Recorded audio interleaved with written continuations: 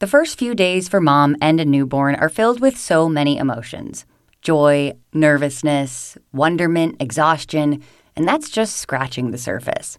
We'd like to think Mother Nature takes over and everything is as smooth as clockwork. But that's not reality. Every mother and child faces a unique set of circumstances, and sometimes that may include a few bumps in the road. So to talk today about breastfeeding, we are joined by certified lactation counselor Molly Moen. This is the Inspire Health podcast from Upland Hills Health. I'm Caitlin White. Without a doubt, every mom who wants to breastfeed hopes it will happen effortlessly. But is that a realistic expectation? Or to rephrase that, are breastfeeding challenges common? So I'd like to be able to tell every mom that breastfeeding is going to come easy and natural, but many times that is not the case. For many moms, this is a new concept for not only mom, but also for your baby. So breastfeeding success usually comes with time, patience, and a lot of practice. Okay, so I'm going to read 5 common questions that often come up for new breastfeeding moms, and we'll have you walk us through some tips that may help. So number 1, my baby latched great right after delivery, but now doesn't want to nurse. What should I do? Okay, so this situation is super common. Sometimes it's even called a birthday nap or maybe recovery sleep for our babies. The sleepy period is normal and it's very expected. Sometimes these babies, it's just their way of coping with the big, exciting day that they've just had. The best thing that mom can do in this situation is just continue to offer to breastfeed every 2 to 3 hours. Babies put skin to skin as much as possible, and actually research has shown that babies feed more often when they are put skin to skin frequently. Practicing hand expression of colostrum or breast milk will keep our babies interested as well as help stimulate your milk supply. And then also knowing that our babies only need to pee or poop once each in 24 hours, and if they've done that, they're doing just fine.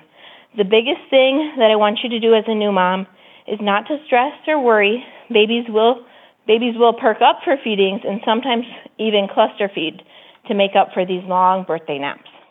Breastfeeding my baby is painful. What should I do about cracked, bleeding, pinched, painful, or bruised nipples? Okay, so sore nipples, tenderness is okay and expected for a newly breastfeeding mom, but this should never develop into like a toe curling pain.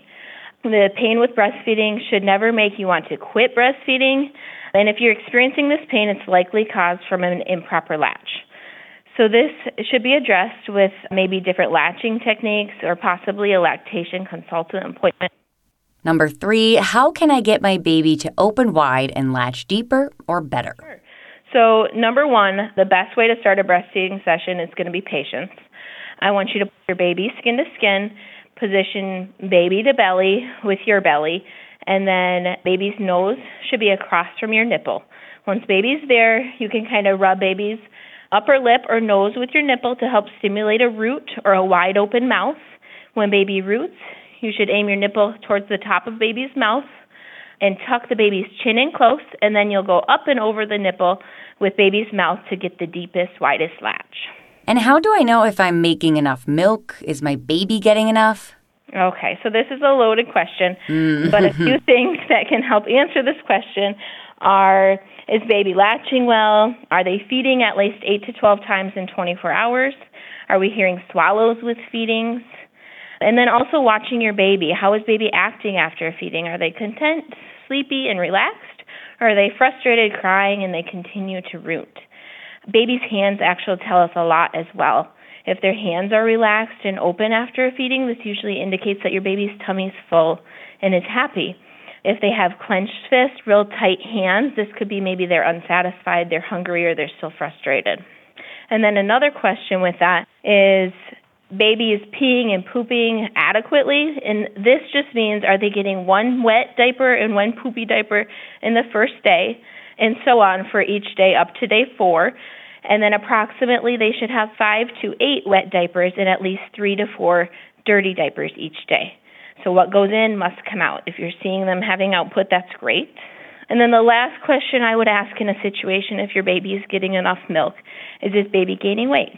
This may not be an easy answer to get from home, but it could always be done if you're having concerns with a quick weight check with the birthing unit or maybe the clinic staff as well. And the last of our 5 common questions, what supplements can I take to increase my milk supply? Sure. So this is a super frequent question that I get all the time, and I wish there was an easy and quick answer. But the big thing with supplements is they only work if you're meeting the requirement of supply and demand of breastfeeding. So breast milk production is very much dependent on the demand, and whether that's nursing with a baby at the breast or a pumping session, the more we demand, the more ultimately we will produce or supply of the milk.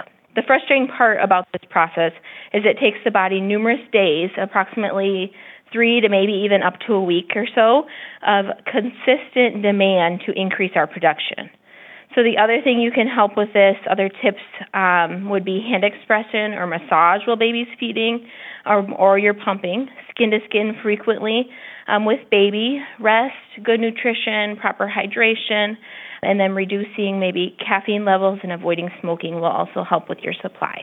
Well, thank you so much for providing such a wealth of good, solid advice for new moms, Molly.